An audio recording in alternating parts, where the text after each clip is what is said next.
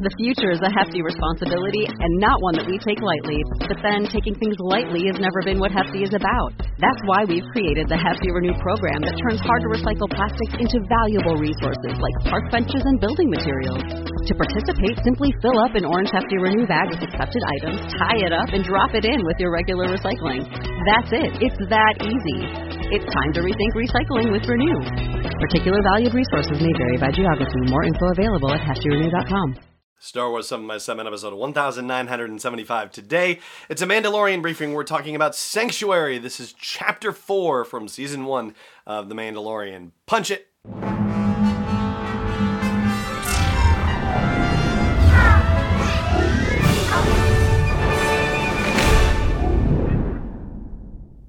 Hey Rebel Rouser, I'm Alan Voivod and this is Star Wars 7x7.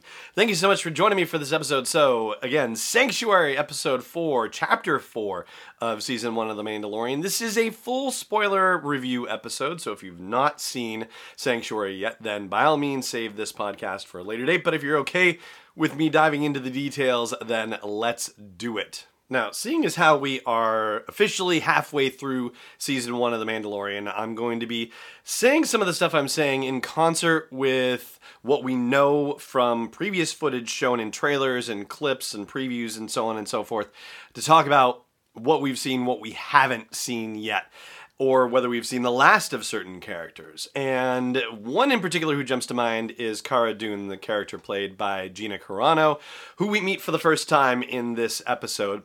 And the reason why I flag her is because at the end of the episode, they talk about, until our paths cross again, and they are supposed to be going their separate ways, but there has been at least one clip where it looks like she is involved in some other firefight situation, so I don't think we are done with Dune just yet. And I do wonder if we are done with Omera yet. She is the widow who befriends the Mandalorian and who would like to take his helmet off, but he won't let her do it, and informs her, in fact, that he hasn't taken his helmet off in front of someone since he was not much older than the kids playing in the village that he ends up being a part of a rescue operation for.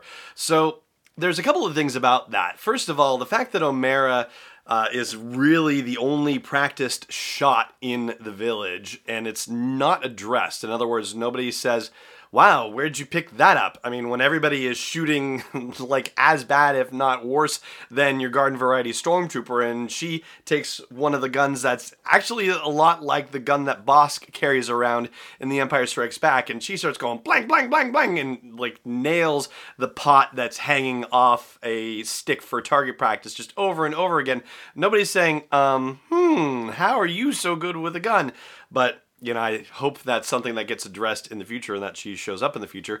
Additionally, it seems like she is at least familiar enough with Mandalorian culture to ask him about when the last time was that he took off his helmet, which he says yesterday, which is like, oh, okay, well, that kind of opens the door on how this whole Mandalorian never taking the helmet off works thing. So I thought that was actually nicely integrated into the situation. But the fact that she's aware of this at some level suggests that her life in this village is not the only life she has known. So I'm kind of curious about that. Now, I guess in a way you could say that this episode is sort of an in-between episode in that it takes us away from the main thread of the action, but it's not as, and I don't mean this in a bad way, disposable, if you will, as the second episode with him and the Jawas and all that. I mean, that was good fun and entertaining to be sure, but didn't necessarily advance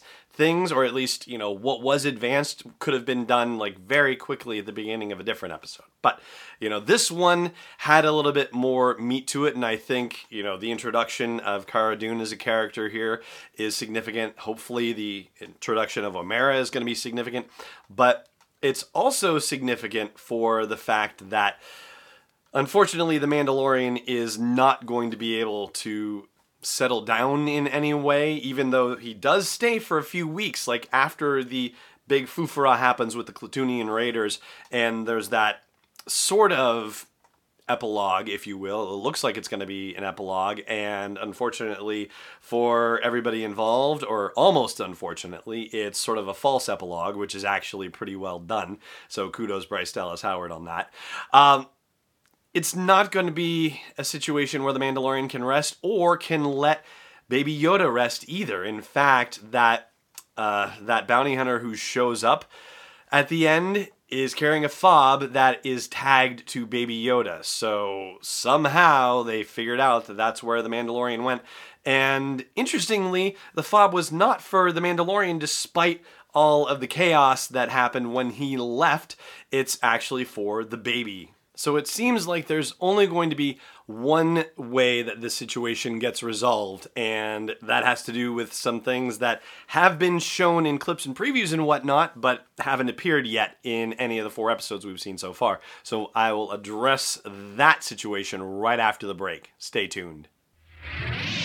Hey Rebel Rouser, I've made some changes to the asteroid belt level at patreon.com/SW7X7, and they are all with sponsors in mind. So if you want to get the word out about your business, your product, your service to a dedicated Star Wars audience, then please check out patreon.com/SW7X7 and look for the asteroid belt level for details. Again, that's patreon.com/SW7X7.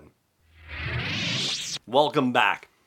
So we have not heard all of the lines from Werner Herzog that have been delivered in previews and clips and whatnot. That doesn't necessarily mean that we aren't done with Herzog. In fact, it could mean that things were left on the cutting room floor potentially as well. But there are scenes with The Mandalorian and Carl Weathers, aka Greef Karga, that haven't been seen either. And so it occurs to me that at some point, the Mandalorian is going to have to go back to the home planet of the Bounty Hunter Guild. We still don't know the name of that planet yet, at least not that I've seen anywhere. So if I need to be disabused of my notion there, then by all means, please do. But he's going to have to, I think, check in somehow and deal with Werner Herzog's vendetta/bounty on the baby. And, it's not going to go well because we also haven't seen the images of the Imperial stormtroopers, buckets on pikes, like that hasn't shown up anywhere in the episodes yet. And we also haven't seen anything from Moff Gideon, who is Giancarlo Esposito's character, including that brief snippet of the Mandalorian attached to a TIE fighter being flown by Moff Gideon, like that crazy whole action sequence. So that seems like something they are probably saving for toward the end of the season, I would imagine.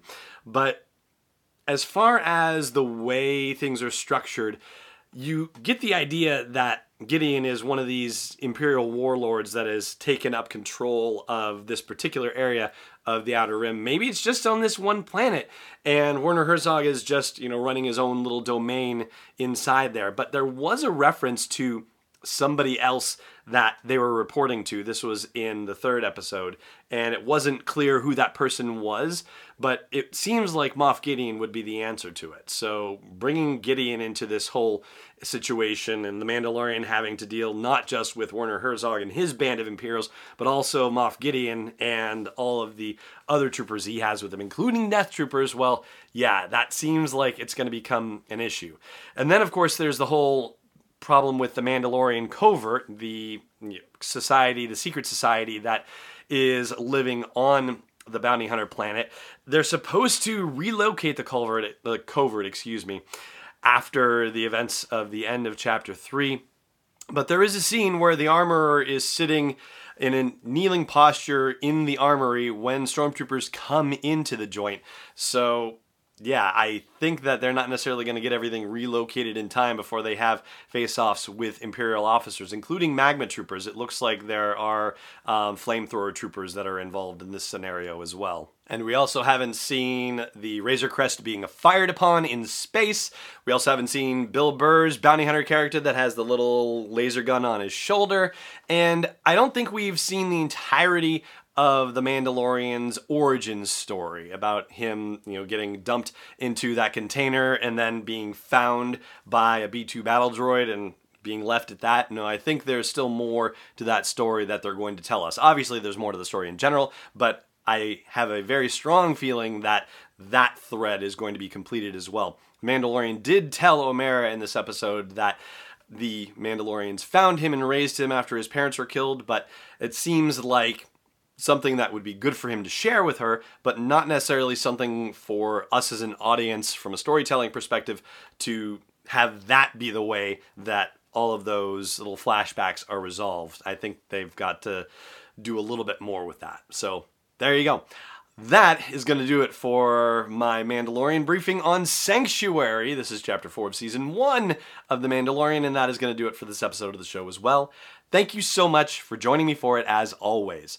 And may the Force be with you, wherever in the world you may be. This podcast is not endorsed or sponsored yet by Lucasfilm Limited, Disney, or 20th Century Fox. It is intended for entertainment and information purposes only. Star Wars, the Star Wars logo, all names and pictures of Star Wars characters, vehicles, and any other related Star Wars items are registered trademarks and/or copyrights of Lucasfilm Limited or their respective trademark and copyright holders. May the Force be with them. All original content is copyright 2019 by Star Wars 7x7. We hope you love it.